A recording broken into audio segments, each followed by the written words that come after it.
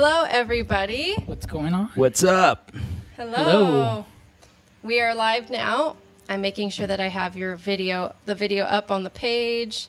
So we normally do, if you do not know, we normally do a podcast that we had kind of put on hiatus for a while. And in this podcast, we discuss music things. Mainly, the kind of gist of the podcast is that we pick a band or an artist of the week.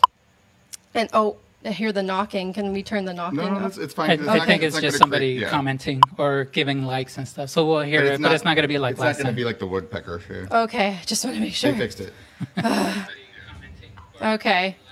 So here, yeah, perfect. So the premise of the podcast is we pick a band of the week and we discuss it. All of us take our own take on the band. We discuss whether they're an influence to us. We discuss kind of the big cultural significance, et cetera, et cetera.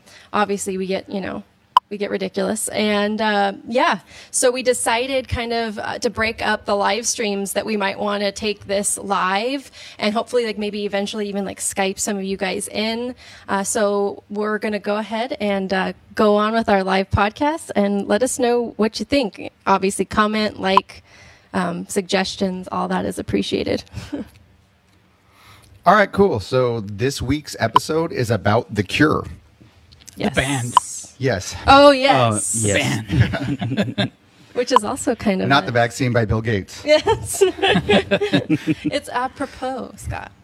Yes, I picked this, and there are people in this band who like them, who don't like them, who are fine with them, and you will get to see as this goes on who is who. Yeah. All right, so the first thing I wanted to start this episode out with is a quote by Robert Smith. And at the end, I'm actually going to go over a bunch, too, because I feel like that's one of the greatest things he's actually given us is all of his fantastic quotes. But the first one is, the music always reflected to a very large degree how I am mentally. And I love this. The thing I have always found excellent about The Cure is that they have a sound, but they don't have a style, and that is something that we work very hard for in our band. The Cure can make you a happy, upbeat song such as Why Can't I Be You, but then put out a dreamy ballad such as Letters to Elise, and you never feel like you're listening to a different band. Too many bands now have a cookie-cutter style that makes it almost like every song indistinguishable from the next. Mm-hmm. Definitely. Oh, no. Brian is saying the woodpecker is back. No, the woodpecker's not back.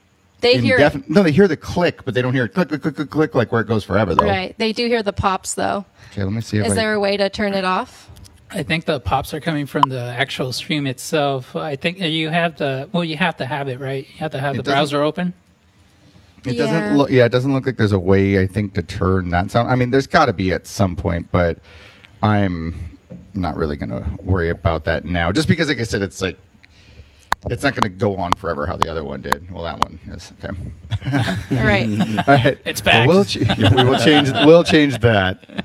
Yeah, I don't know how the woodpecker keeps coming off and on throughout our lives, but it's kind of like a ghost of Christmas past that haunts us. But it reminds us. It reminds us to be humble. Yeah, that's a really good way to look at it. And appreciate. No, it's not back. Oh, thank God. Brian, you scared us. Okay. All right. Thank God it's not back. All right. So yes, as we were saying, we're kind of going into the main reason why Scott really likes The Cure has more, actually not necessarily more to do with, but has a good significance to do with more or less his take and his philosophies on music and kind of why he does what he does. Yeah, more than even the songs, just their style and their attack at the music. One of the YouTube documentaries that I watched on them referred to them as both suicidal and whimsical. Two things that are thought not to coincide. It's a very existential concept, and it's something that I feel like at least Megan and I deal with daily. Just living with balancing the light and dark sides of your personality and one often offsetting the other. Oh, absolutely. No, that's 100%. I mean, I swear to God, with my nihilistic nature, I'm going to put the arm down because it's just not working. That's 100% me. I think suicidal and whimsical is probably a perfect description, so I can absolutely relate. Well, also, maybe you can use your Ghost Rider example because I feel like that's actually perfect. Oh, yeah. So one thing that I thought was interesting because I was really into acting back in the day. And somebody that I obviously, I mean, amongst all the actors, I would really, I'd look into Nicolas Cage, like kind of what his process was. And yeah. And I love Nick. Right? I mean, do. he's I wild. love Like, him. if you're studying the craft of the theta, you must look at Nicolas Cage, right? So, one of the things I thought was kind of a really cool point, even though it's a goofy movie, is when he was in Ghost Rider, the directors and everybody wanted him to be very brooding and dark and like be into like listening to heavy metal and all these like rather like, you know, sinister and broody, you know, types of likes and interests for this character, right?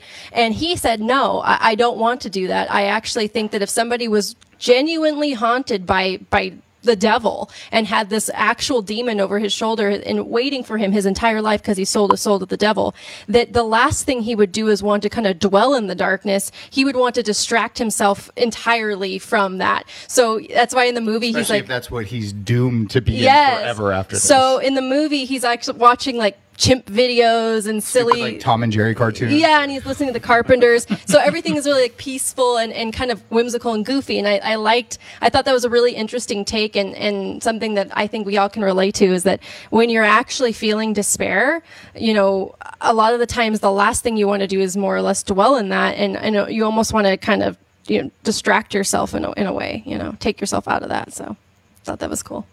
So in a nutshell, Ghost Rider is The Cure, There you go. right? There you go. kind of, yeah, like in Should've been a the character soundtrack. form Yeah. for sure. I just wanted to comment real quick because I often have to do this because Kelly Barker says, "Hi guys, greetings from Skull Country." Oh, no. I just want to say that I feel bad and maybe we need to all start a donation program because I'm pretty sure Skull Country is like a third world country and he might need some assistance. Aw. Wah, wah. Football trash talk. Yes. Back to the music. All right. So, The Cure's first two albums, in my opinion, were pretty weak. Not because, yeah, like the material's kind of weak too, but the sound quality was weak. Yeah. It just all sounded very, very amateur in general. But one thing I would like to touch on is the song Killing an Arab.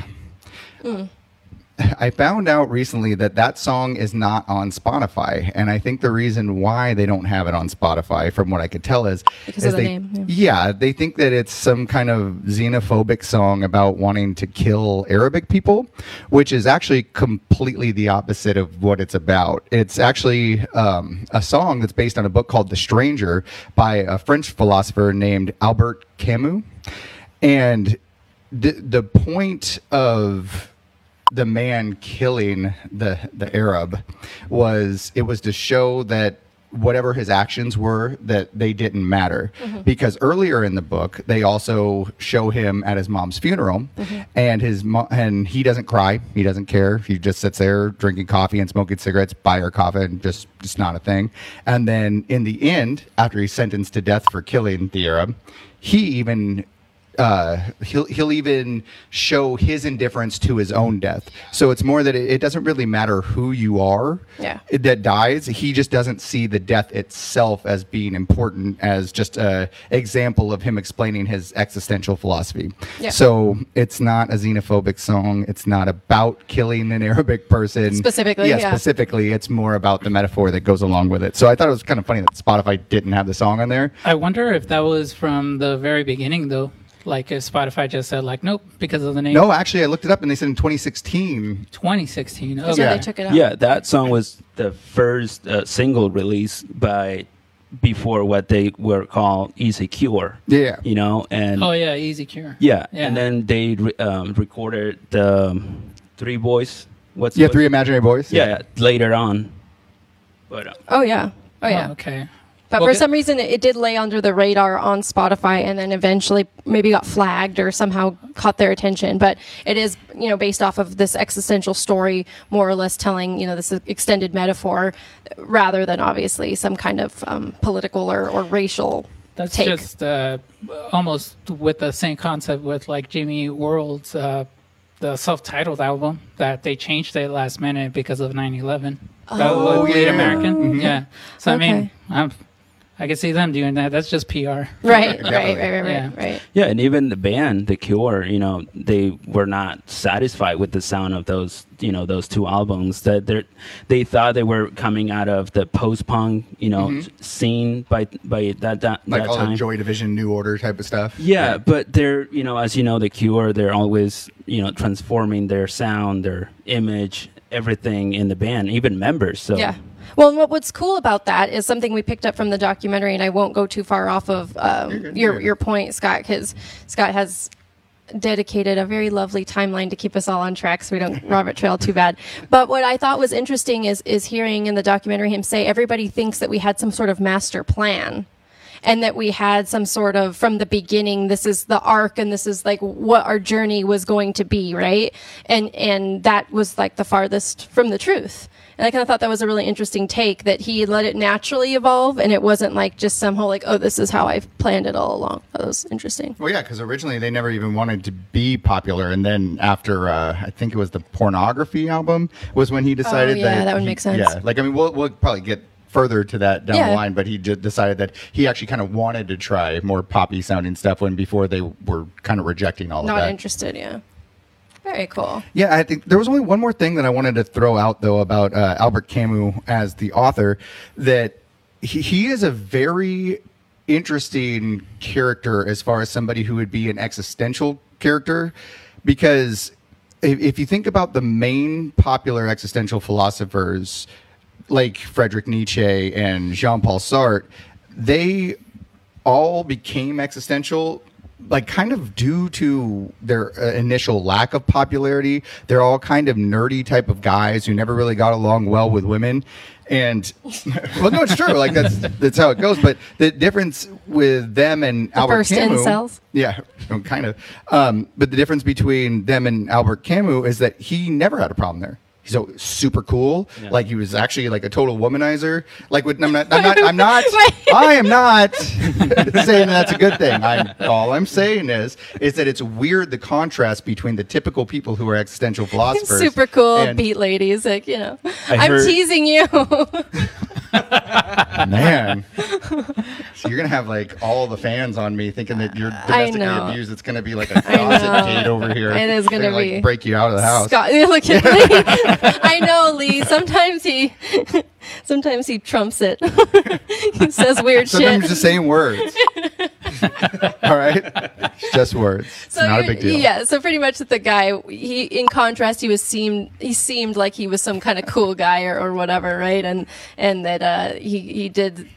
Yeah, he won a Nobel Prize for all this stuff. He wasn't a person that you would typically think like how especially Nietzsche was. He was like kind of more like reclusive, you know what I mean? Like just kind of stuck to himself. He failed a lot. Like he never really had a relationship that mattered.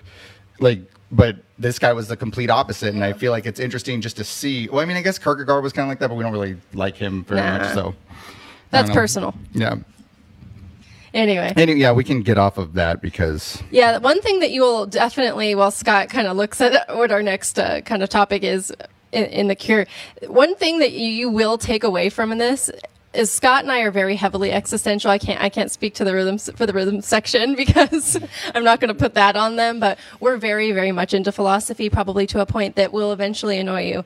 So a lot of the podcasts and like the things that we'll talk about will always kind of tie back into those philosophies. So that's just kind of, something about us that you might want to keep in mind when listening. That's a really cool point. Oh, let's see.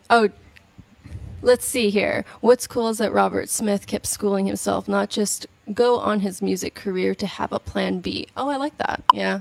No, I mean, you guys are making some excellent points. I should be paying more attention to the chat as we go along, for sure. Oh, yeah. All right, so now we're going to get into the meat of the music. Yes. So after Three Imaginary Boys and Boys Don't Cry, they have a boy theme going on here. Their next album Boy was power. called 16 Seconds. And this is when they began to get real notoriety with their single, A Forest. Somebody mentioned it in the comments earlier, but I've decided I'm going to be able to show everybody who doesn't know what these songs are, what the song is. So we are going to play at least a clip of A Forest for you right now. Hopefully it won't get our audio shut off like it's- immediately. It's all good. But so you guys can have some context. Yeah, because if you've never heard these songs, I mean, you might actually discover something you really like. So, yeah, here we go. 16 seconds and a forest.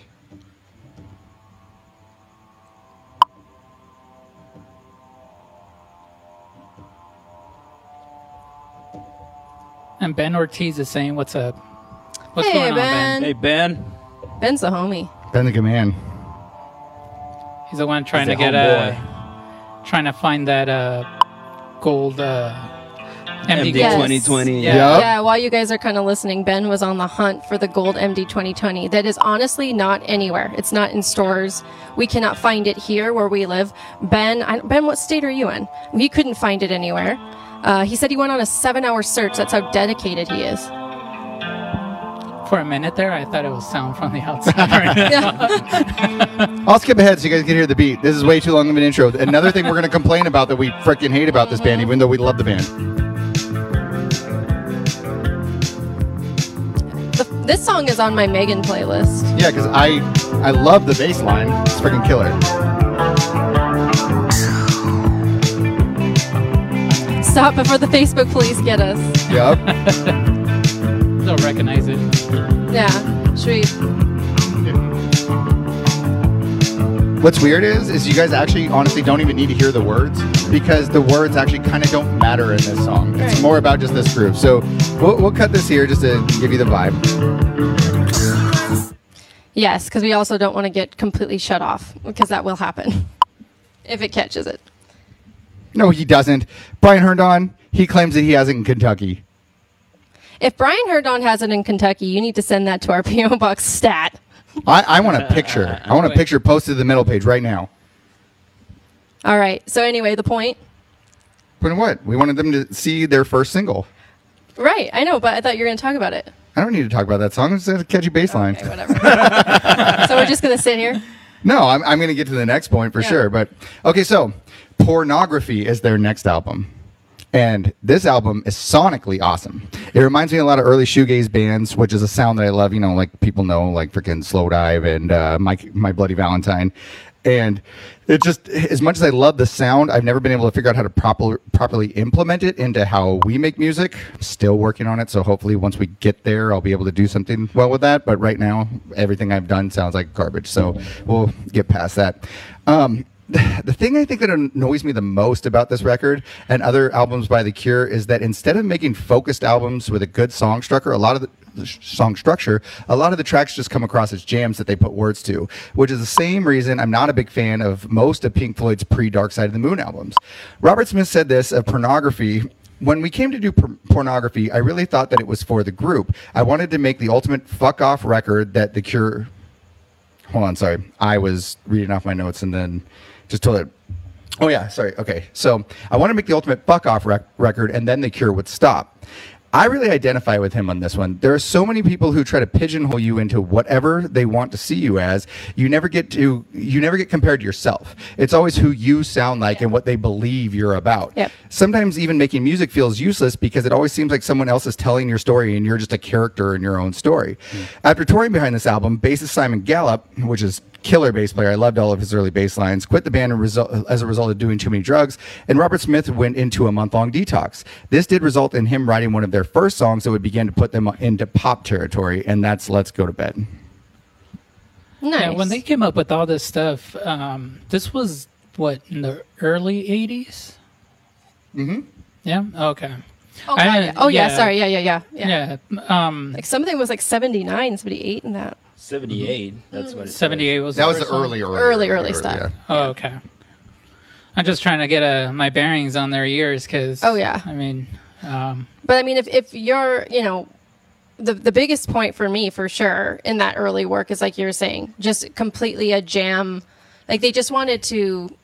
Like Fish. Yeah. Jam band. Yeah. Not that bad. Or not that bad. I mean, and obviously, this is like when we bring up these bands, a lot of these musicians, we have huge respect for. So I think one of the coolest things about liking something or being, very passionate about something is your ability to really critique it and analyze it for what it is, because that to me is actually learning something and getting something out of it. So while it might sound like we're, completely dogging on The Cure, it, it's the exact opposite. Yeah, exactly. It's like, I'm kind of one of those people that, if I don't like you, it's like I don't even waste my breath. Well, that's what I was going to say. I think an excellent example, because I was thinking about this earlier and how to explain to people really what we're saying is it's kind of like how you could talk shit on your brother, but if anybody else talks shit on your brother, you get really pissed. Yes, You know what I mean? yes. Like, it's just about you looking at them and objectifying it as what you completely believe that it is, but it doesn't take away your love for it. Yeah, Absolutely. I think they were, they've been trying to, like, all the time with the songs, trying to, like, create an atmosphere rather than a pop song. Absolutely. yeah. So that's why they're kind of like more dreamy jam kind of thing, with the songs, which I like. Oh, yeah. I was just listening to the album Kiss Me, Kiss Me, Kiss Me. That's one of the best ones. It's, oh man, yeah, so good. So that's what I like about them. Like, they don't care about being in a format, Yeah. just to, like, fit into a 30 minutes, pop song. Yeah. They just go and play, and whatever they feel, whatever they Robert Smith might be thinking of, put it on a song, and that's it. That was the new single at that time. And I don't know if Pornography was when they signed with Fiction label, with the Fiction record label. You know what? I'm actually not sure, but the sound quality of that album is significantly better than the ones previous to it, so I wouldn't doubt it. Yeah. Yeah, and I was going to say, too, as far as his little dive into pop, I think, as you guys all know by now, or whoever actually listens to the podcast, that I don't see pop as the bad word that everybody sees it as. Most of the time, I feel like what people mean by pop is a song that's just put together in an easily digestible way. I don't know, but I'd rather just write songs that, like, the message could reach most people by way of being accessible and easy to understand, rather than being so wrapped up in my own self-pretense that I would just make the listener figure it out. In fact, I see long, verbose songs with no direction as amateur rather than artistic intriguing. All good writers say that you shouldn't write a novel about something you could put in a paragraph, and I feel the same about music. Since we were bringing up philosophers earlier, Nietzsche and Sartre were at their best when they took philosophies and put them into stories such as Thus Spoke Zarathustra and Nausea, so that they would be much more easily understood by the layman. If you truly want to make a change in the world, would you put it in code? Why should only some people be able to understand it? At that point, it seems like you have more to prove to yourself than to your audience. I don't know how you guys feel about this or what your take is, but as far as I know, what I've read, Robert Smith was always trying to, like, steer away from pop. Like, he was always, like, not being categorized, put in a category. Yeah. He was just more of, let's do this because this is how we feel it should be. We, like, other record labels that they signed previously, they try to put him, like, in a pop boy band, just to, like, play covers and look pretty on TV, and that's it. But they were actually mad about that. They were refusing those offers, and they were also not happy with that sound of those previous albums because of their inexperience in studio, Yes. So some other people would just take control of the mix, and they would say, okay, here's your new single, and you're going to play it, at your shows, and that's it. But they didn't have that control. So I think that's what they were trying to achieve, control and just being themselves with their music. And you know what? I definitely agree with you. And something that I know that I've talked to, I believe, you about and Megan about is that whole concept of the camel, lion, and child Nietzsche thing. Yeah. My biggest problem with it is that I feel like it's more like at that lion stage where it's somebody who's trying to be more rebellious against the music industry than it is about truly being themselves. Because it's almost like they're fighting back, being like, no, we don't want to be like these pop artists that you have, more than just making the music that naturally comes from you. You, like, instead you decide, like, no, like, if this is what a pop song is, I'm just going to be the furthest thing from that. That also doesn't lend to you just naturally making whatever comes out. You know what I mean? Right. So I guess it's really just a delicate balance of being yourself and not trying to, come across as too cookie cutter. Right. I don't know. Well, and my take on that, especially with the original point of coming from the more of a philosophical, you can't understand me because this is so deep. That to me is something that definitely is kind of I feel like an issue with a lot of more self-indulgent artists. Like, we did do a podcast on Radiohead, and Tom York can be so insufferable at times. And but also awesome. Yeah, exactly. Again, I say this because it's I also freaking love Radiohead. They're a huge influence. But the thing is that, I understand the whole idea of get out of your own way. When you're so wrapped up in the pretense of trying to seem like this is, if you don't like it, it's because you don't get it. But what you were saying with some of these, excellent, philosophers that, we talk about with Nietzsche and Sartre, is that they wanted you to get it, though. They wanted you to get their message. So they tried to put it in a way. So instead they try to dumb it down. Yeah. And they try to make it as digestible as possible. And I can respect that. It's not to say that the music was simple or dumbed down, because I don't like the word dumbed down, because it's not dumbed down. In fact, my opinion of a lot of the Cure's early stuff is dumbed down. I could make, I'm probably going to get shot in the face for this, but I could make 4 of those albums in an afternoon. They didn't take anything. It was kind of Jerry and I were talking about this prior to coming onto the podcast, just these kind of rambling portions that there's no themes, there doesn't seem to be any motifs present, there doesn't seem to be any kind of storytelling or not even storytelling in the conventional sense of you're telling a story with the lyrics, but even thematically you don't really see where the song goes. There's no plot, more or less. There's no bridge from one song to the next. Isn't that true? Right. As a totality, as an album, even in of itself, it can sound kind of even redundant and repetitive, but it feels like it doesn't feel like it goes somewhere. It doesn't feel like, I feel like an album, but again, this could be just an artistic perspective, should say something. It should be kind of a package in and of itself. It should discuss certain things and go places and have an arc of its own, right? I feel like that is something that is masterfully done when it is done well, Oh, yeah. I was going to say, and Lee actually has made a really good point where he says Robert was okay with being pop because he would come across with his image and vision. He wanted to use the mainstream to get his point across. And you're right, Lee, but he was after that pornography album, after he went through his detox of drugs and drinking, and he made that Let's Go to Bed song. That's when he decided, hey, I'm cool with doing these pop songs because whatever is the medium that gets my message across, it's true. But it also took him, that whole growing period to realize, again, to mature and realize what it really was to need to get your message across. So I totally agree with you. It's just that I think that it just took him a little bit, like it takes everybody a little bit. Yeah. The other thing about pornography, I know you asked about the label. That was actually released in A&M Records here in the U.S. Oh, okay. So that was a different label. In the UK, it was Fiction.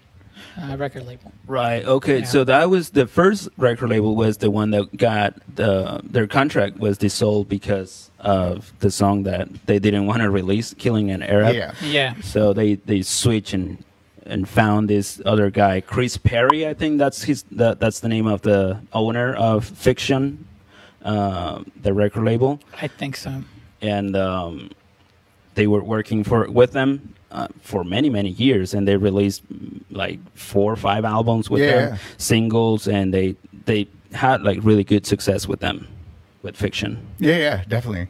I was gonna say Sean has made a really good comment too, and this is why I love doing this podcast. Sean says, I feel like what you're explaining is one of my favorite parts about music's, he said about their first and second albums, naive music is so pure. So again, I love that. When we do these podcasts, these are not lecturing podcasts. These are just us musing. Yeah, exactly. And thinking this is my idea, this is your idea. We honestly love to hear other people's ideas because it's cool to hear that Sean says that. Yeah. To me, I never took it that way. I would take it as that's just them fucking around trying to figure out how they should be until they get good. You know what I mean? And he sees it as them naturally just coming out with whatever they would, kind of like a little kid might make a painting and they're not good at painting, but they're like, this is what I see. And they're actually, you know what, I see it that way. Yeah. As far as the first ones, they were just putting out what they wanted, what they were doing. Yeah. And they put out what felt right for them. And it might have not had the theme, it might have not have the regular structure as like everything else that was going around, but they put it out.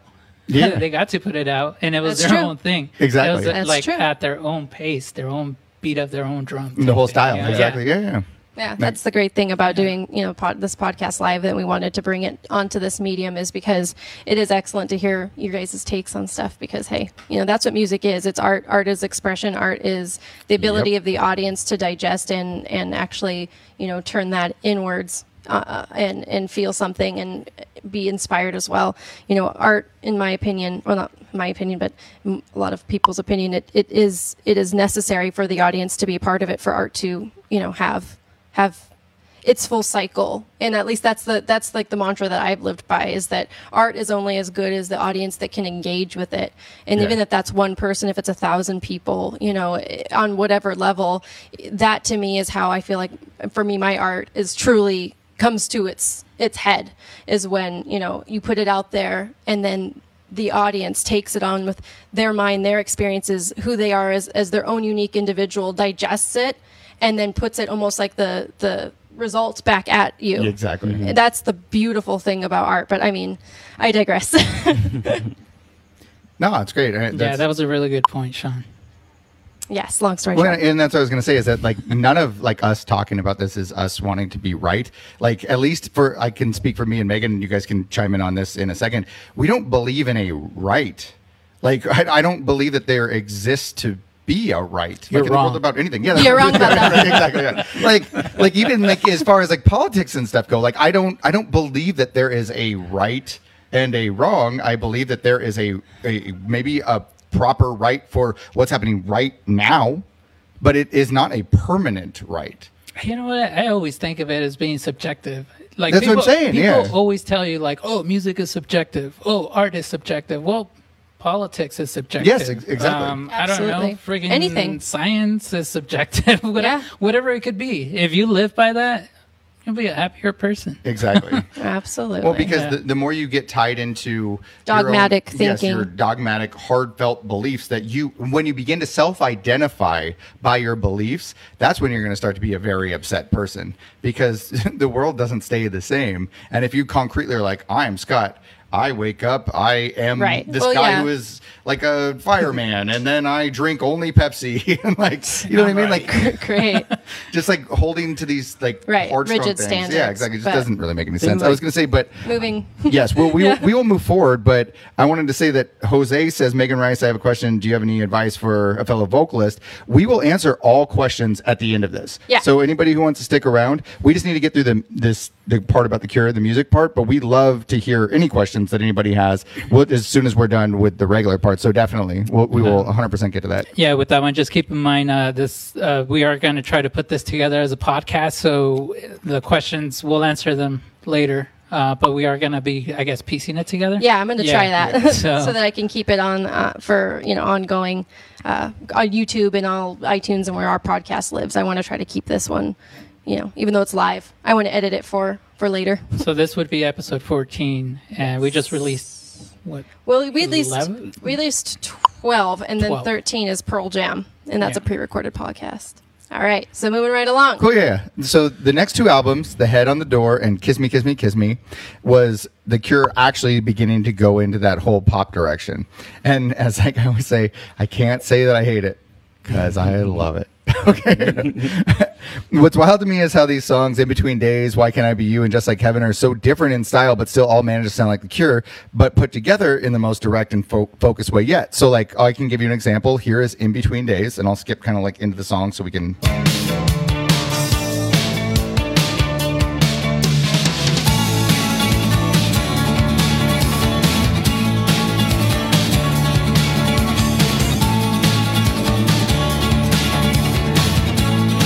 As everybody can tell, it's like an obnoxiously long intro.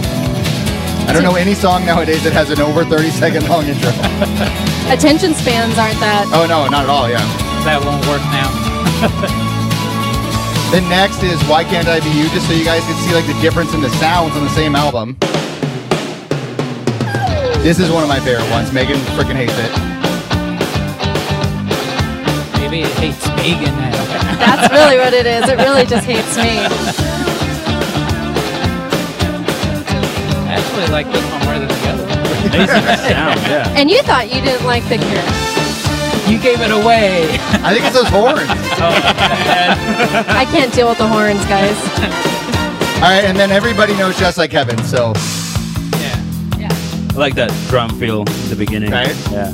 yeah, it's Very nice. simple. The way it starts. So good. Yeah, the way it comes in. This album has like more a crispy sound, you know? It's, Oh, yeah. it sounds so much better. Yeah. Definitely. Brian Hernut says it's pop soft metal. It's like, God damn it, that's like us, except we're like pop yacht rock. There you go. All right. All right, so we're killing this. That's just to really give you guys a good example of how poppy they had gone before, like from like the stuff that had happened earlier. After that, they released Disintegration, and I want to tell a fun story about Disintegration. When I was in high school, there was a goth girl, and her name was Kathy. She was super cool. She loved the Smashing Pumpkins, Susie and the Banshees, the Smiths, and of course The Cure. At the time, I wasn't super familiar with everything by The Cure. I knew I liked a few songs by them, so one day I was talking with her about it. She said it was cool that I liked those songs because everyone who says they like The Cure just likes Disintegration, and that's it. At the time, I had no idea what she was talking about. But of course, I just played along like, yeah, I know, right? Like everybody gets that. And not wanting to feel like the loser who didn't get it. But I think the one thing I miss about the 90s and music time periods like that was the sense of ownership people like Kathy had over their bands. Like how you feel like you really needed to know a lot about an artist to be able to say that you were a fan. Yeah. People would call you a poser if you only knew one song and then claimed you liked a band. Nowadays, there's no criteria. The kids are just like, I love Imagine Dragons because they had that one song in Despicable Me 6. People don't seem to truly get into their music anymore. Like another thing that seems to be sad about the decline of rock, the hip hop world and today's pop culture makes music more about your success than your failures. Yes. And that seems so backwards because things that seem to affect us are the things that hurt us the most. People feel loss much stronger than gain. The Rolling Stones would sing about how they can't get satisfaction and we're losers. Led Zeppelin had songs like Hey, Hey, What Can I Do about their ladies running around on them. Now, every single song about an artist has is about money and bitches and how they're better than you. Today's stars want you to look up to them, not identify with them. And that's so freaking true. Like think about it. Think about all the stuff, especially like, your top 20. It's all about look how much money I have, the cars, like the jewelry, all this stuff. That was not the popular, you know what I mean? That was not the opinion back in the day. Other artists, like you said, wanted to sing about their struggles. And now, so that you can connect with people, not have them look up to you because you're so awesome. or not even Yeah. look up to you. It's more It's like Motley a, Crue with Girls, Girls, Girls. yeah, right? Yeah, but I mean, but they're But it like was so different, the though, ultimate, yeah. like, pop glam Yeah. rock thing. But I don't even think that they even want. It's like they want you to feel like peasants nowadays. It seems like that the idea of these like entertainers in the industry, especially like the super pushed mainstream, which is like all of it now. It's more about having you like you kind of worship at them and think I could never be and I'm not as good as, which is like so trite and ugh. I can't handle it. well, it's the point, isn't like sharing your art about connecting with people? Right. It's like you can never understand how rich I am. It's like what? Strange song to, like, yeah. It's just that whole concept of when they say like they come in and we're like, I'm kind of a big deal. Yes, exactly. Like, come on, dude, What get is out. You're like, you're not if you have to tell me you are. Yeah. Yeah. Talk about not relatable. Yeah, back in the day, I don't know. I think it was like a different culture, with bands. Like even Music. Yeah, like there were like groups of people that were just listening to, like, let's say Nirvana, and other people wouldn't like get along with that, because they were like different. Like they, listen to different bands like disco or I don't know, like electronic music. I know what you're or saying. Like something even that. the people who would have been into more glam rock type of bands hated the grunge people. Right. Even though it was all still rock. Yeah. And nowadays, since, technology, everything is at hand, at the hand. And I don't think that doesn't exist anymore. It's just like you listen to whatever it's on the radio and you're fine with that. It's like. More homogenous. It's more all the same. Right. Yeah, right now I think it's whatever's trending is what you better be listening to. Yeah. Because that's all it is. There's no like you said, there's no people are not committing to their music anymore. They're not like Agree. listening because that's what they like, really like. They're just listening to it because of what they see all around them, like social media, And like you said, whatever it may be, almost a all that feeling that I'm dumb if I don't know that song. It's more like a left out Yeah. culture. Like I don't want to seem uncool for not knowing, Exactly. that specific, rap lyric or whatever. Yeah, stuff. and- Or the artist. You know how many times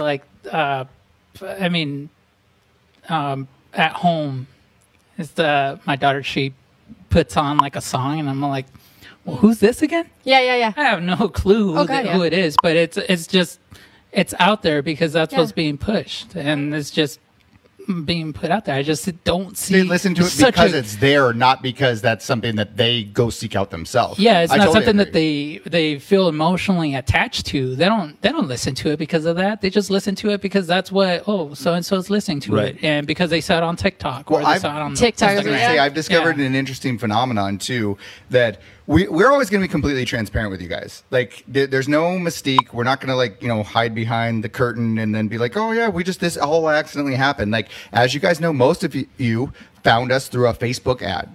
So like you'd see a music video that we put out on a Facebook ad.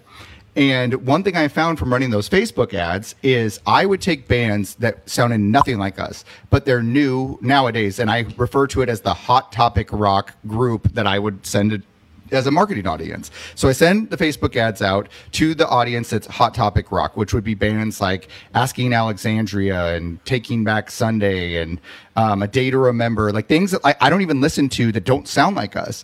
What I think is sad is that those are some of the best reacting groups to our ads, because it's just people who want to listen to rock music now. Yeah. And it doesn't matter what it is. It doesn't matter that they sound like that. There's just nothing else. Well, that's what you're saying, right? What's sad about it? It's not. Not that it's- the bands are sad. I'm saying Yeah. what's sad is that like they only have like a certain sound. Right. They only get this. It's whatever is given to them by a record label or whatever, and there's no real other options, or at least they're never going to hear about them. You know what I mean? Yeah, like you said, they're just they're trying so hard to find rock music right now that they're willing to, it's like, this doesn't even sound like something I normally would listen to, but it's at least rock music. Yeah, that's well, I can attest to that.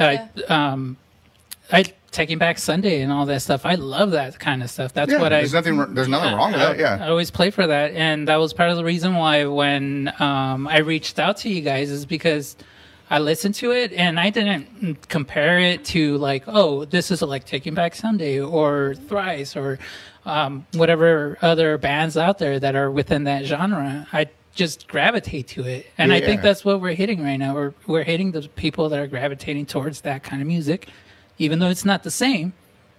It's still But it's good. It's Like I good. said, like, Yeah, I like exactly. that it's diverse. Like So Right. yeah, it shows that everybody's making music individually for themselves and reflecting themselves. Like I wouldn't want us to sound like Taking Back Sunday, because I want Taking Back Sunday to be making music that reflects themselves, just like us Exactly. to be making music that reflects ourselves. yeah. I just don't want genres that are like, oh, everybody gets to sound like this band and that's how you operate. It's like, no, because everybody doesn't feel the same.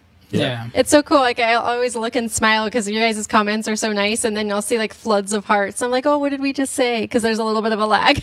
Oh yeah, It's just yeah. like cool. Like I love smart. it. I love that we're doing this live. I hope you guys like this format. If you guys do, we're gonna go ahead and like try to push it and actually use an ad in a set time so that you guys can prepare to watch for it. We did this really impromptu because we didn't know how it would turn out. Yeah, we were thinking about just every other week live streaming the podcast, and then the other weeks in between we just live stream a performance type of thing. Yeah. So if you guys like that, let us know in the comments. But Yeah, the other one we could actually start preparing ahead of time, and people can actually have like little tidbits for us. Too. Yes. Oh, definitely, yeah. Have a little segment of like, all Yeah. right, let's find the hardest little fact about whatever band or artist Absolutely. or Yeah. something. And we'll give advance notice so that you guys are prepared for Yeah. that too, for sure. Right on. That's awesome. Okay, so all right, Disintegration, since we kind of got off a topic, is a killer album though. That truly manages to match Robert Smith's darkness with his penchant for writing devastating hooks. Hooks that can suck you in even when the subject matter is of longing and hopelessness, and will catch you not even thinking about what you're singing along to. That's what I think is so funny, is that people, when the song is that good, like will sing words that are just like, oh, like that's actually kind of like I didn't even realize I was singing. That's kind of like dark, but at the same time, like he has such a good way of writing his songs that there's all these like hooks in the bass and hooks in the guitar that you just get into it and you kind of forget what the subject matter is about. And that's, to me, I feel like that's the perfect way to do what we wish we could do, because like we said, when It's like itching my ears too. well, we're technically like super dark inside, but then always trying to cover it up with like, you know, being happy on the outside. So it's like, how cool is it to be able to write a song that feels like happy on the outside, but as you uncover it, there's more and more layers. And I feel like he does a really good job at doing that. I'm going to show you guys a couple songs of Disintegration. I mean, it seems like people like Lee and Brian, at least for sure, and then John, like they will all know these songs, but some of you might not. So I will shoot you guys a couple of those as well. This is Disintegration. Yes, Yes. we're on to Disintegration. This is like one of the most popular albums. This This is- song is a song everybody's gonna freaking know. So we're going into like the late 80s, early 90s, right? Yep. Yes, this is 89. This is a love song, obviously. Yeah. So there's also pictures of you on this album, you know, Lullaby, so that they have like a frame of reference Yeah. for what the whole album is. Pictures of You is killer as well. Another song that has a insanely long intro. I think it's like a minute and a half of just nothing before words.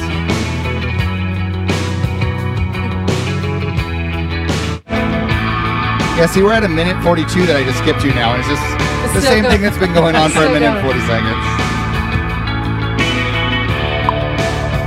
But Fascination Street, And then Fascination Street. It's like actually like I have a song that's going to be on one of our new EPs that I kind of modeled off of this.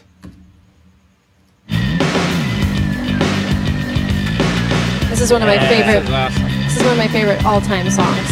Period. Just the bass, man. It's just So like in your face, like aggressive. Oh, so good. Growling. Yeah. Oh man. Yeah. The tone, like, Excellent. Yeah, it's aggressive, but it's tone. Excellent. But yeah. Now, the next song I'm going to play is awesome, but I had always believed, because people had told me it was like a kind of an urban myth, that it was about his dad molesting him. If anybody thinks that, I found out through further research that it's not true. So, Thank God. Yeah, well, no, I know, but just saying that it's not, because I've fact checked this a whole bunch and it's just not. But the song is so freaking dope. The song is Lullaby, so because you guys can't see. When the bass comes in Oh. and the drums, it's just Yeah. like how do you get that sound to be so freaking thick? Yeah. Which, like I said, goes back to kind of what we were talking about in the beginning. The difference in the production, you So know, dirty. Fat. Yeah. Oh. from the earlier albums. It's just night and day. Like you said, it's like simple. It's There's nothing like, going on. It but it's doesn't ask perfect. for anything Yep. else. It's just there, you know.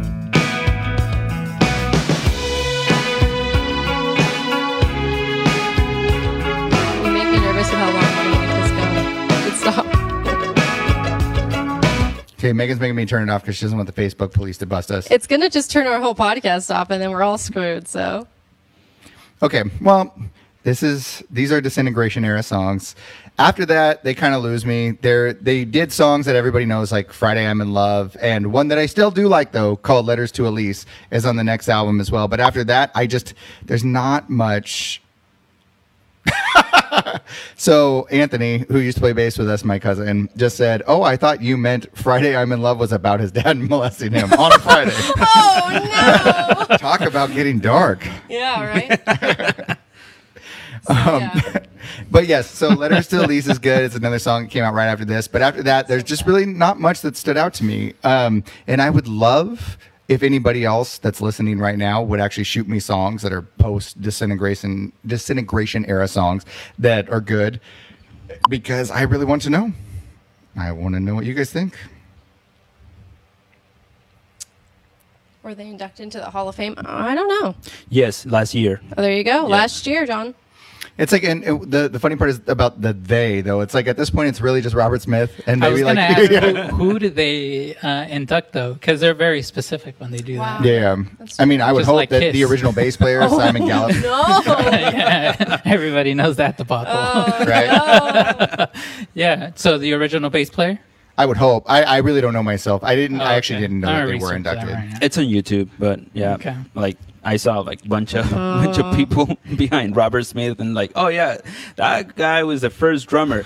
Oh, that guy, that was the Yeah, bass player. exactly. But that's cool. I'm gonna start wearing my makeup like Robert Smith. That's Just like- awesome. You should. And then just tease your hair. oh God, yeah. Hot mess. That's how I look normally. If you guys are on my personal Facebook page, That one Jerry with knows I post retarded selfies constantly.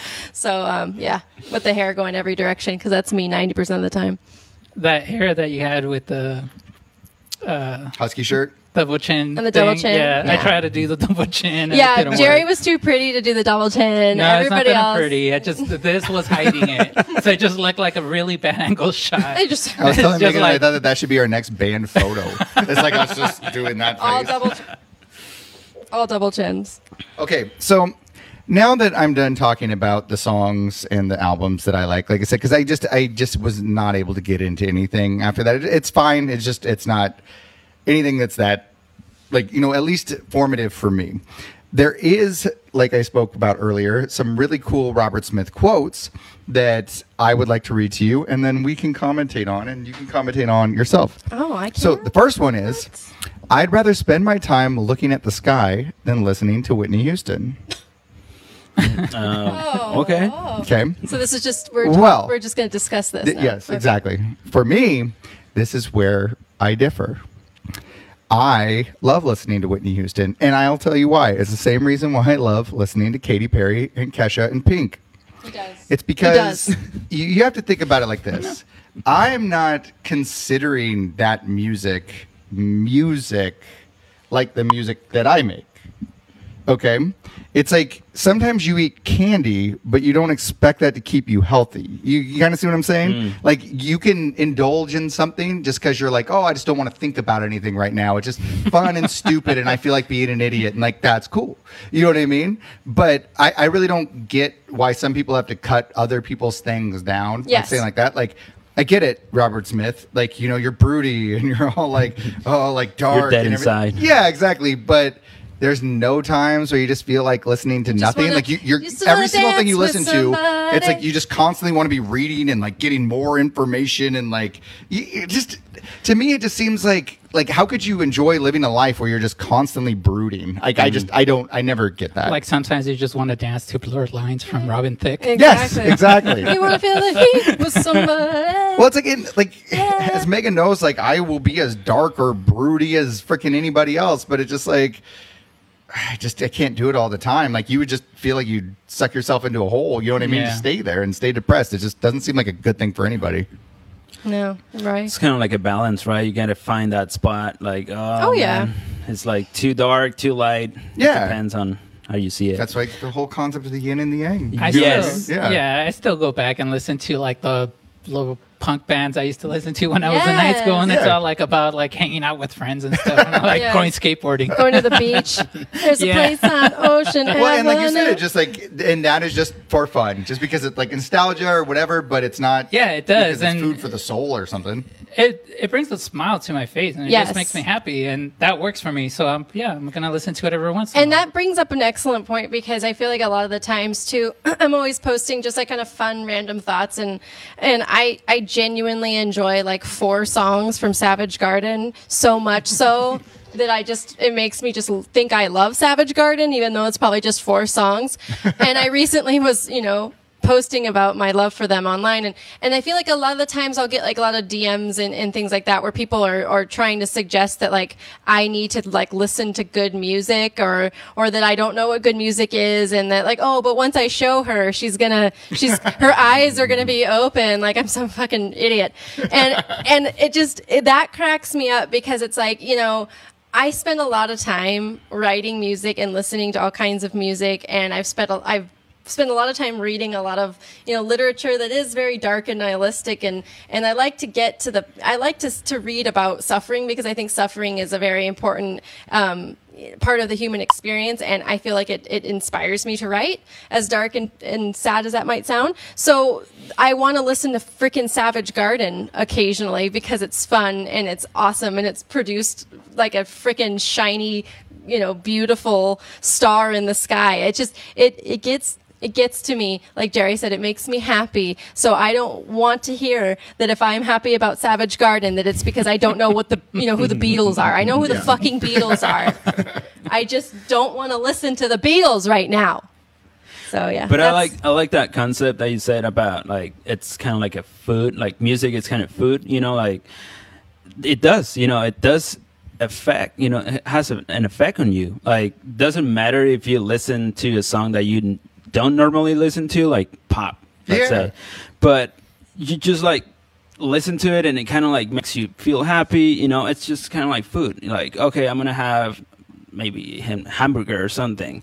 We know that is probably not that healthy, but it's good. It's gonna make you happy for that moment, and it's just that I like it. And that's not what is going to be your normal everyday thing, right? But for today, it works. It's kind of like me and metal music. I like metal a lot, but I can't possibly fathom the idea of listening to metal nonstop as the only thing that I listen to all the time, because I'm just not in that mood all the time. You know what I mean? Like, I love playing the guitar riffs. I love just, like I said, like just rocking out when I'm in the mood. But like, I never get how people are like, all I listen to is metal. True. Yeah. It's like, okay. Yeah.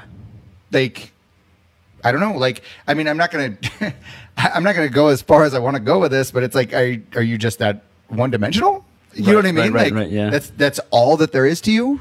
Is just this one thing. I don't know. It's not my thing. Just one genre, for sure. What's the next one? The next quote is, "I had no desire to be famous. I just wanted to make the greatest music ever made. I didn't want anyone to know who I was." So anybody you can speak first, definitely go for it. No, I think this brings back the quote about him not wanting to be a pop band. Yeah. He was just trying to do his own thing, and he didn't want to be famous. So this is pure, like he's speaking right there, Yeah. So I don't know. Yeah. It's hard to tell when you start off. I mean, yeah, you can play music and you can say like, oh, I'm just doing it for the music and I just want to put it out there. But somewhere in the back of your head, somewhere, it's going to be deep down inside that's going to tell you, you know what, some of it's going to come with it. It might be like super huge, but yeah, you're going to go somewhere. People are going to recognize you no matter what. Oh, yeah. So, like, for somebody to say something like that, especially that's, like, a musician, it's like, come on, dude. Yep. Yeah, you kind of know it goes with the territory. Yeah, you got to know what you're getting yourself into, especially if there's so many out there beforehand, It'd be different if nobody really did it before and it's something that they're, like, barely getting into.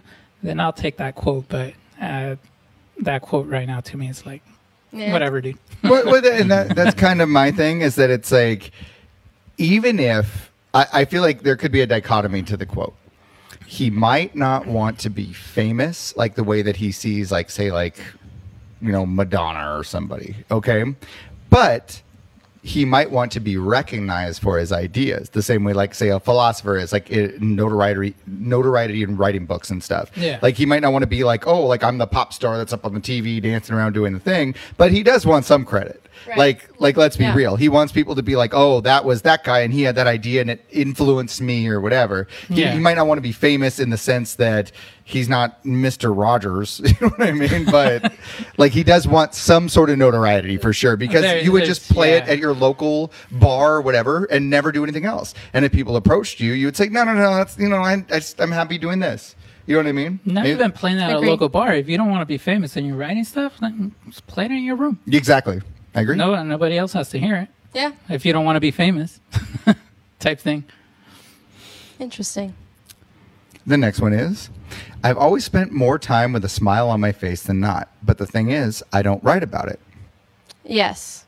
I love that one. That Yeah. one to me is exactly how I feel all the time. Yeah. And I think that the one quote, like from just things that I think are, like, let's just say you're gambling.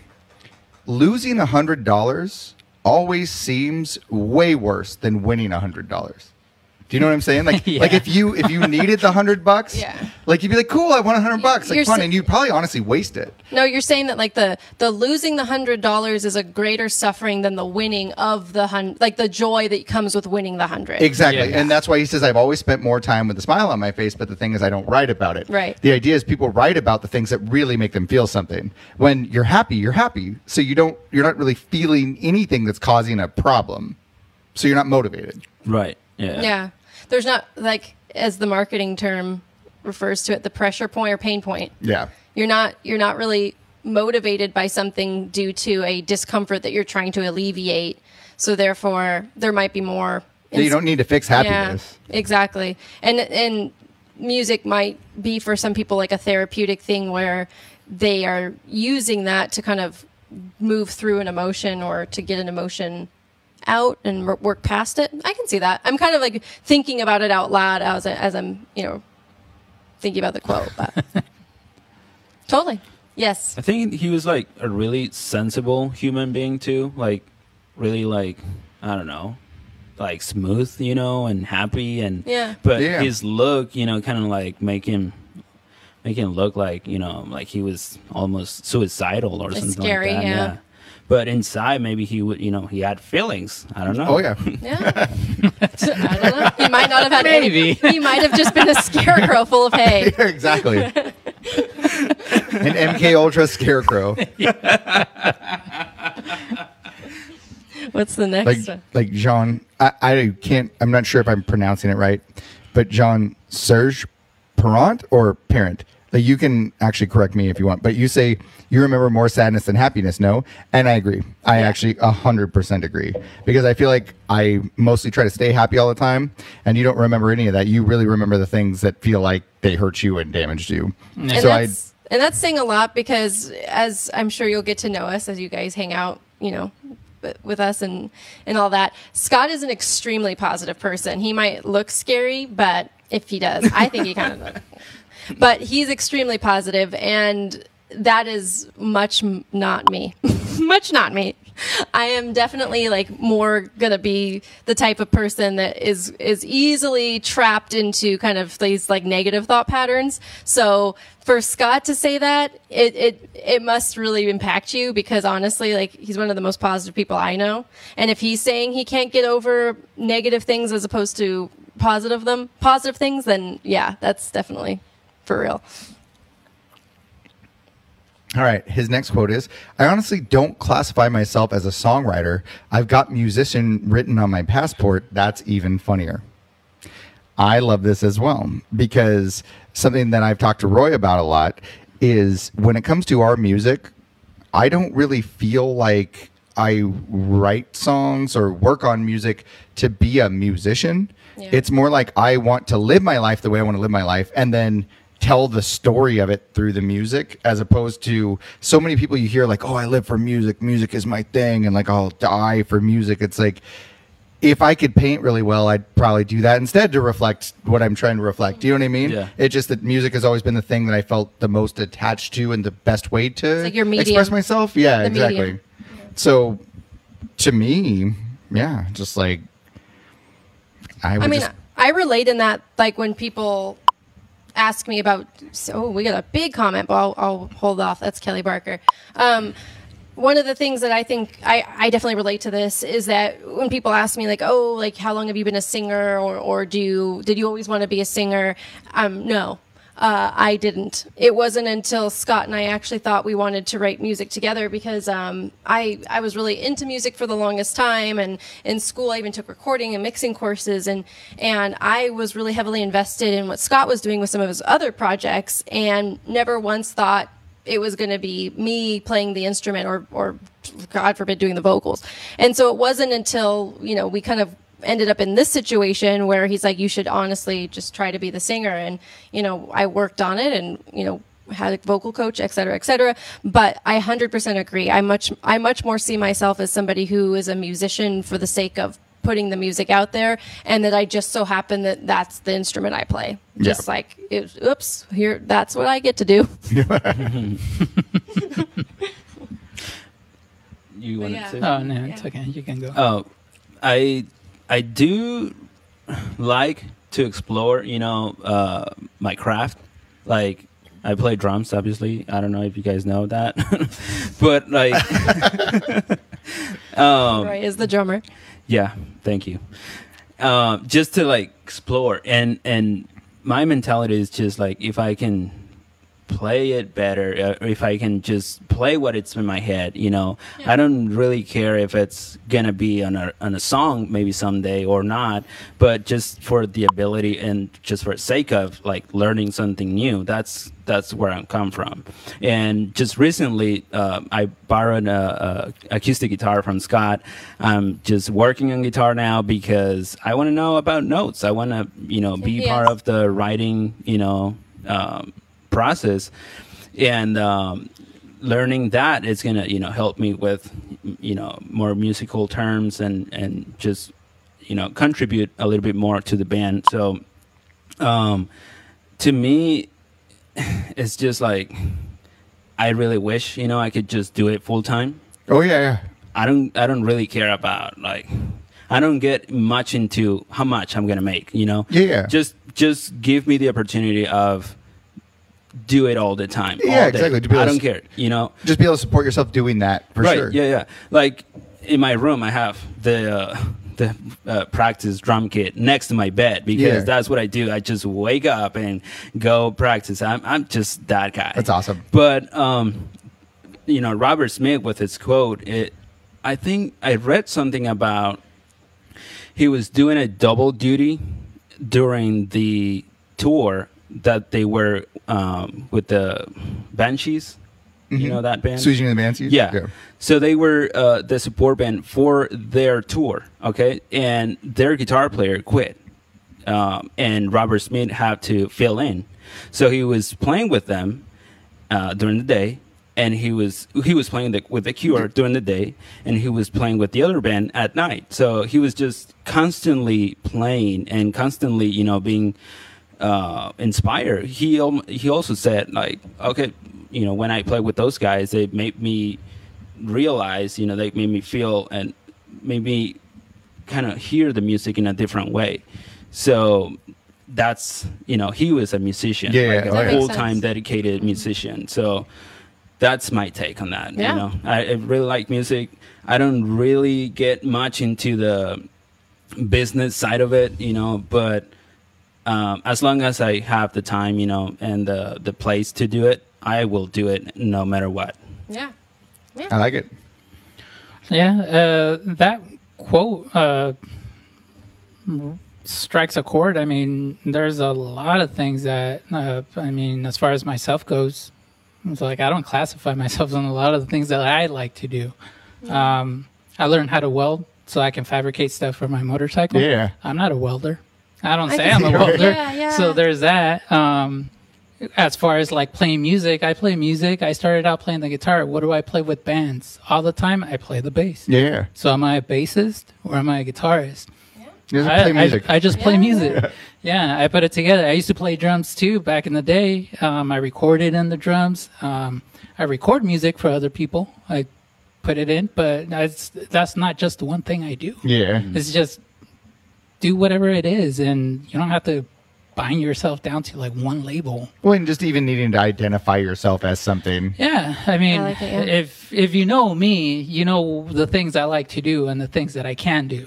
It's I do things around the house. I don't know, like coffee tables and stuff like that. I'm not a carpenter either, but whatever I find, I do. Well, and that It's could be just one of an those things. entire other episode. I know. Just getting into the fact that so many people fix who they are on a singular definition Yes. of who they are. Yeah. And that's just so wrong. You know what I mean? Like, just, you're kind of cutting yourself short. Yeah. And I think you kind of limit yourself too in that aspect, because then you start thinking like, oh, well, I'm a guitar player.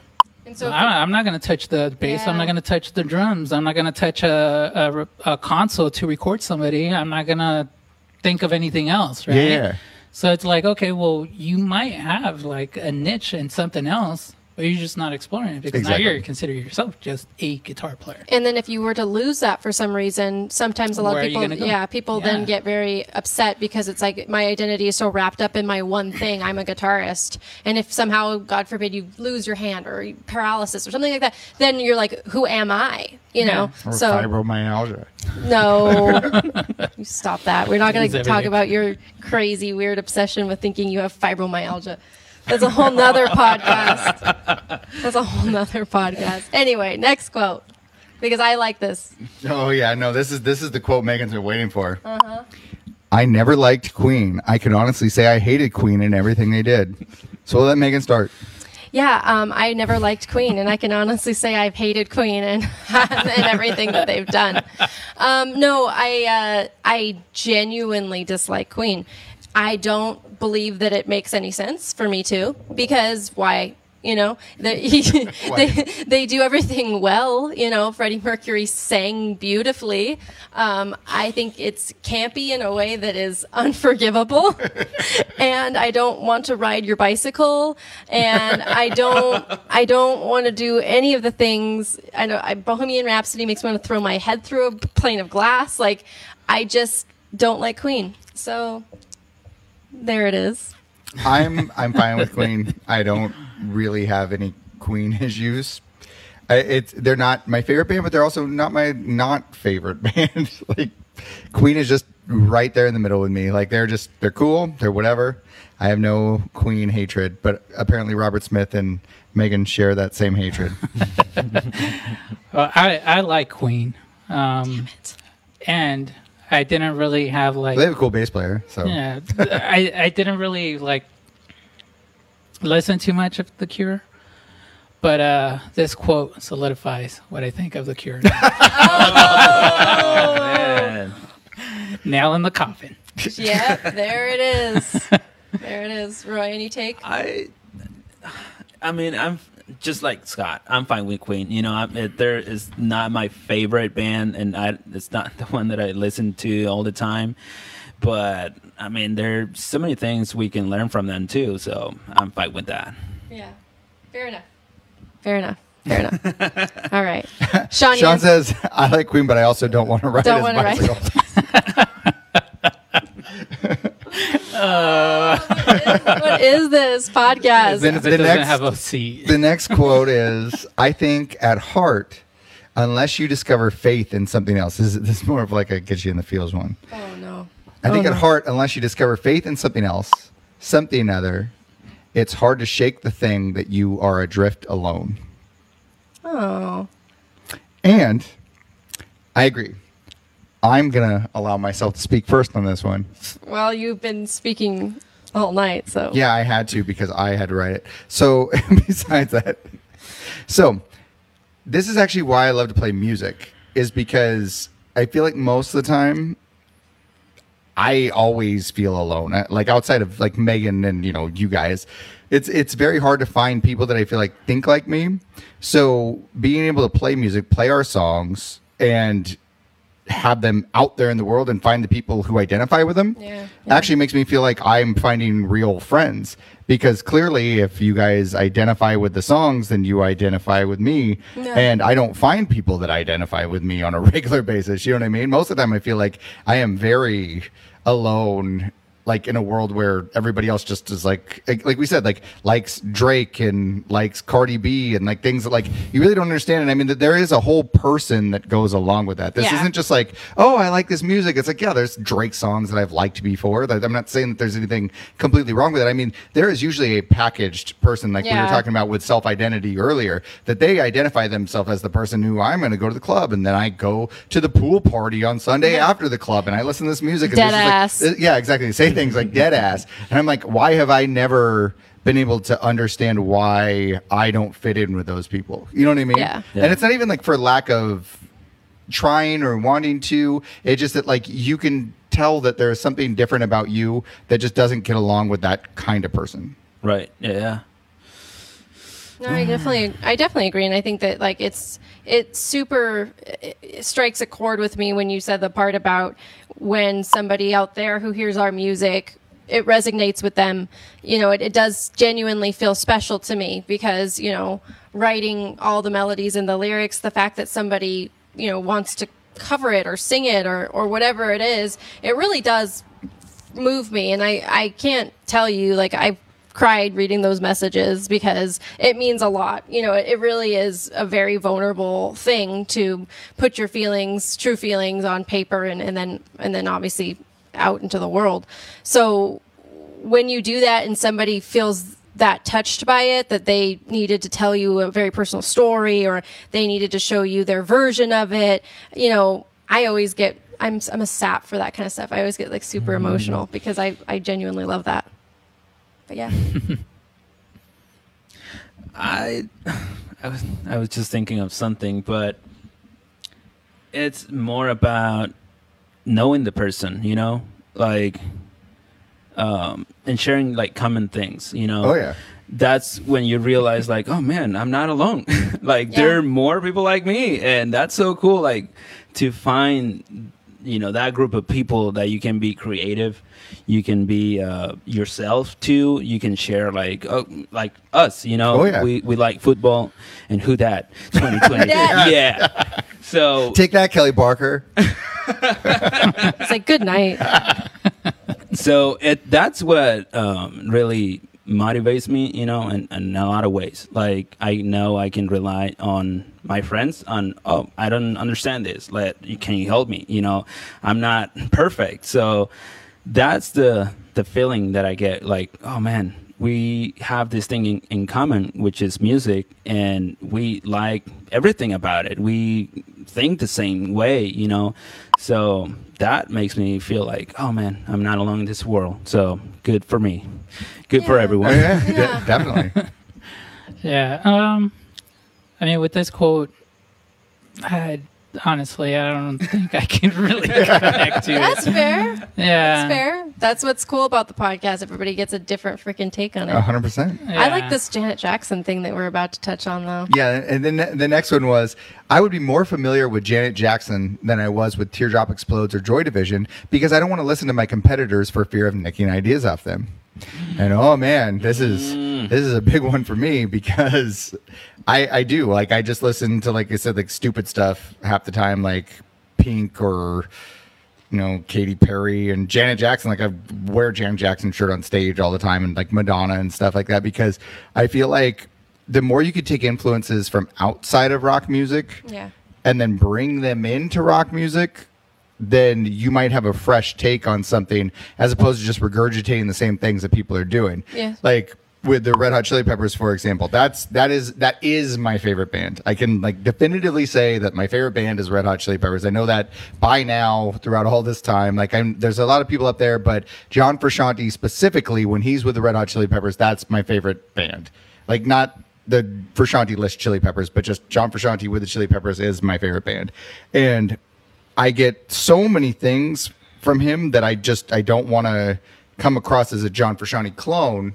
So it's important to me to listen to things that are just way further out to get influences that wouldn't cause me to be that. Yeah. Because that would be the worst. Like, I don't want people like hear our songs and be like, that guy just sounds like he wants to be John Frusciante. It's like, well, then why am I even making music? Because he already did it and probably better than I'm going to do it. Right. Yeah.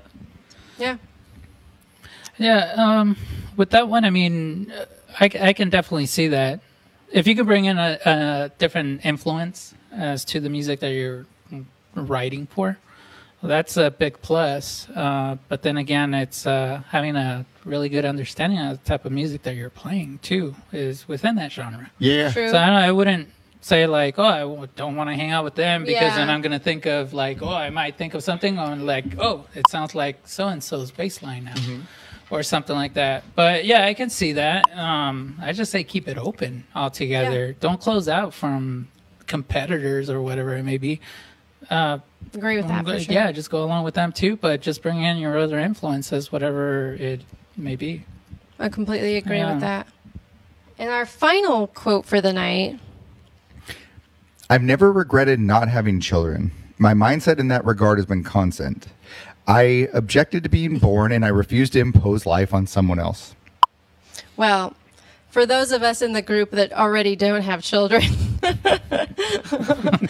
Jerry's an interesting Jerry's like, quote, no that's comment. No, I think that's cool. I mean, it's cool to understand anybody's perspective and reason for why they do what they do, especially when, speaking as a woman who's married and young, that you're always kind of feeling that pressure to have children. And funnily enough, I don't want to throw this person under the bus, but a coach that I had, a vocal coach. Maybe your doctor. Not the doctor. The doctor was psychotic, but Yeah. a joke, very jokingly, she had said, since you're a rock artist, don't get pregnant. She's like, if you were country, it would work for you. You could be on stage and be like cutesy and pregnant, and it would be great. But you're singing rock songs. Nobody wants to see like a 9-month pregnant Alanis Morissette, right? So I thought that was hilarious. But not that I wouldn't have children because of that, but I just thought that was like a little funny anecdote. Honestly, right now, I have no interest in having children, but that's a whole nother topic. And who knows? I'm not a fixed person, so things could happen. I don't know. Anthony laughs about being objected to being born. Yeah, and that's pretty funny. No, honestly, I think that is my biggest fear as far as kids go. I don't have a problem with having kids. I could have kids, I could not have kids, but I think that the thing that scares me the most is more or less just, I feel like it always goes in cycles, where I'm going to have a kid who's like the exact opposite of me. And my kid is going to be a freaking, like a fuck boy. You know what I mean? So true. And he's going to wear like stupid clothes and be like, oh, Dad, you don't get it. And like be like all into Drake and going to raves and stuff. I would be like, God damn it. Of course it's going to happen. At like 16 years old, we still drop him at the fire station. We're like, just go, Chad. Like, go. Chad. Just like you have to, you can put babies at He's the like, fire. where's my ketamine, Mom? It's like, You guys don't even do your job. You're not from my loins. Well, that would be my luck. I don't know. Speaking from, because I have kids. Yes, Jerry Okay. has children. So I'll be the different perspective here. Yeah, you know what? From what he's saying, it's that's his choice. It's everyone's different choice. I had kids when I was young. I was playing when my son was born. Yeah. And because of him, actually, I decided to step away from it back then. It was just, that's what I wanted. It was my decision. great. It wasn't anything like, oh, well, I have a kid now. I can't play music. I was still involved with music, though. Because, I mean, I was doing, that's when I picked up more of doing the gigs of being a recording engineer. Yeah. So it's not like, from what he's saying there, yeah, that it does give you a little bit more freedom when you don't have kids, which is true. But then again, it can shift. It can evolve. Yeah. If you do, or for whatever, if you don't, it can still evolve you. But to me, it helped me out in that manner that when I didn't have any kids of my own, I was playing music or playing constantly, doing small tours and all that stuff. And then when my son was born, that's when I decided to hang up being on stage and focus more being on the background of things, which is recording music. I was more stationary. Yeah. So it helped me out because now I have a better understanding as far as that type of business goes on behind it. And now I'm back at it again, so it's full circle. Oh, I mean, so totally. Yeah, for that stuff, I definitely see it in both ways, though. You have a lot of freedom when you don't, and when you do, you sacrifice, but you Sure. I came around to it. So, I mean, it works both ways. Oh, absolutely. Yeah. And real quick, I want to interject before we get to Roy's perspective on this. Sean goes, Scott is great with kids. And I will absolutely say, yes, he is. I have seen him with kids. And that's why I told him that if I ever whelp a litter, it's going to be his to take care of. And he's going to have to breastfeed it and have to take care of it. And they're going to have to sleep in a different room. That because get lactating hormones. Fake boob. Yeah. I'm gonna, I can't. Little fold over pouch. I need to sleep. Little button clip. Then you'll put a printout picture of Megan's face on your site too. Yes. So it believes it. The kid's try to bond. He'll be my wet nurse. Mm-hmm. It'll be fine because I have dogs and he can raise it after it comes out. So mommy needs her sleep. But Roy? Yes. Oh man. About kids? Yes. I like kids. Yeah. It's just I don't think it's. So when they're not mine. I think that's it, right? That's everybody. I don't know. I think it's just not the right time. You know, I'm just living my best life. Yeah, So man. maybe someday. Right. But yeah, I do like kids. I like to have a family later in the future. Any single ladies in the comment section? Nice. He's like about to start a family. Yeah, he's like looking for some baby mamas right now. So that's cool. Nobody here is that dogmatic on it as Robert Smith was, but that was our. There's nothing wrong with kids. That's our PSA. Metal is children friendly, but. So if there are any real questions Yes. now from anybody who's still out there, I know. We've been going on for almost an hour and a half, so we're about ready to close it out. That was our discussion on The Cure. I hope you guys liked that. We're going to be trying to do this, like you said, bi-weekly. Bi-weekly. And then every other week, we're going to stagger it, podcast or live stream performance. And if, yeah. So next weekend we will be playing music. Yes. Like it's either gonna be Friday or Saturday. We'll figure that out. Exactly. And we'll tell everyone. Start So- teasing people. Yes, and we're going to be obviously doing more run-up so you guys have a better, warning that this is happening. This is impromptu tonight because we didn't know how well it was going to work. But I thought I had fun. So, yeah. Definitely. If there's any questions, throw them in. I had Does the Cure rock? Does the Cure rock? Yeah, we do have to shit. do that. Yeah. We do have to That's a do good that. So after every podcast, we do a segment where we go around and say each person has to say whether the Cure or whatever band it is rocks. And it's after we've discussed it. At the end of the day, do we feel that they rock or do we feel that they don't rock? And that's more or less like giving us like the good old Coliseum thumbs up or thumbs down kind of a thing. So Starts with Megan. I have to be last because I had to pick it. okay, I'm going to go ahead and say, in short, yes, The Cure rocks. I feel that I have been sonically very influenced by The Cure. I've listened from when I was a child and still to this day, I turn to the music for inspiration on, even the current songs we're writing. So I really can't say they don't rock, and I'm not going to do a cop out like on other episodes where I'm like, oh, well, they only rock from this period to this period, because that's not how I go. In the 80s? Yeah, these other people. Like how I talk about Radiohead. Yes. So I do say Megan The Rice Killers. believes The Cure rocks. Since we're going clockwise. Right? Yeah. Okay. The Cure, I give them all the credit. Oh, no. I like where this is going. Oh, no. I give them all the credit. No, they put out all their stuff. So, to me, in preparation to this podcast, I try to do a deep dive on every band that we do the podcast for. And I found myself that I was listening to the songs just to kind of get pumped up into it, and then I start doing a little bit of research and stuff.